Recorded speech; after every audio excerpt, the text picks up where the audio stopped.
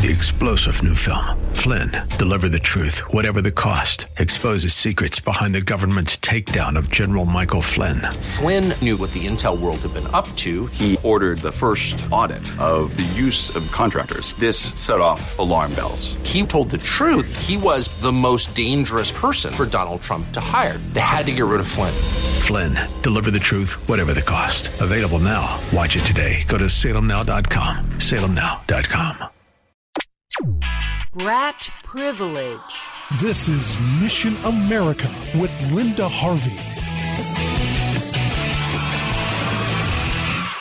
We have a choice. We can turn away from the childish mob making so much noise right now. Christians especially must resist manipulation because it's obvious that to these radicals only certain black lives apparently matter. Certainly not the teens that were killed in Seattle, nor the epidemic of black-on-black murders, including children, nor the abortions of black babies, nor Christian blacks in Nigeria, where genocide is getting worse all the time. But here in America, corporations have lost their common sense. Home Depot just announced they will only sell pre-cut lengths of rope after someone allegedly made a noose out of a rope spool, reminiscent of lynchings. How far does hypersensitivity go? Do Christians get to demand that lions no longer appear in zoos because our faith ancestors were torn apart for the entertainment of pagan emperors? I mean, really, it's getting beyond ridiculous. America's current dilemma is not because of white privilege or even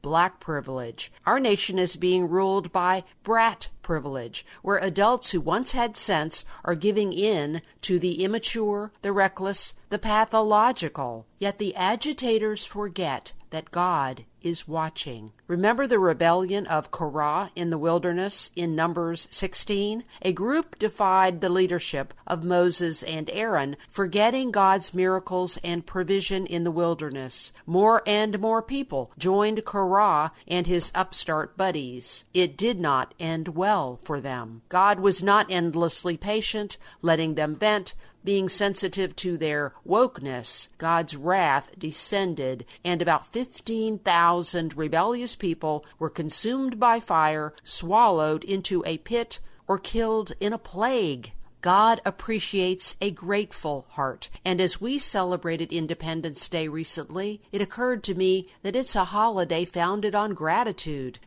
for freedom based on true justice and those who died to preserve that freedom, gratitude for the national structure that has repeatedly allowed our republic to remedy our wrongs. And so those who have a problem with the 4th of July usually have a gratitude issue. Colin Kaepernick called the 4th of July a celebration of white supremacy, while only a few years ago he was tweeting Happy 4th to his friends. Is he unstable, a crass opportunist, frustrated by professional failure, all of the above? But that doesn't excuse encouraging American division. Name another country in the world where Colin could have been afforded such opportunity. I praise God for people who are in a unique position to speak the truth right now. Candace Owens, Ben Carson, Bob Woodson, Larry Elder, and others. America is a beautiful beacon of hope in a bleak world.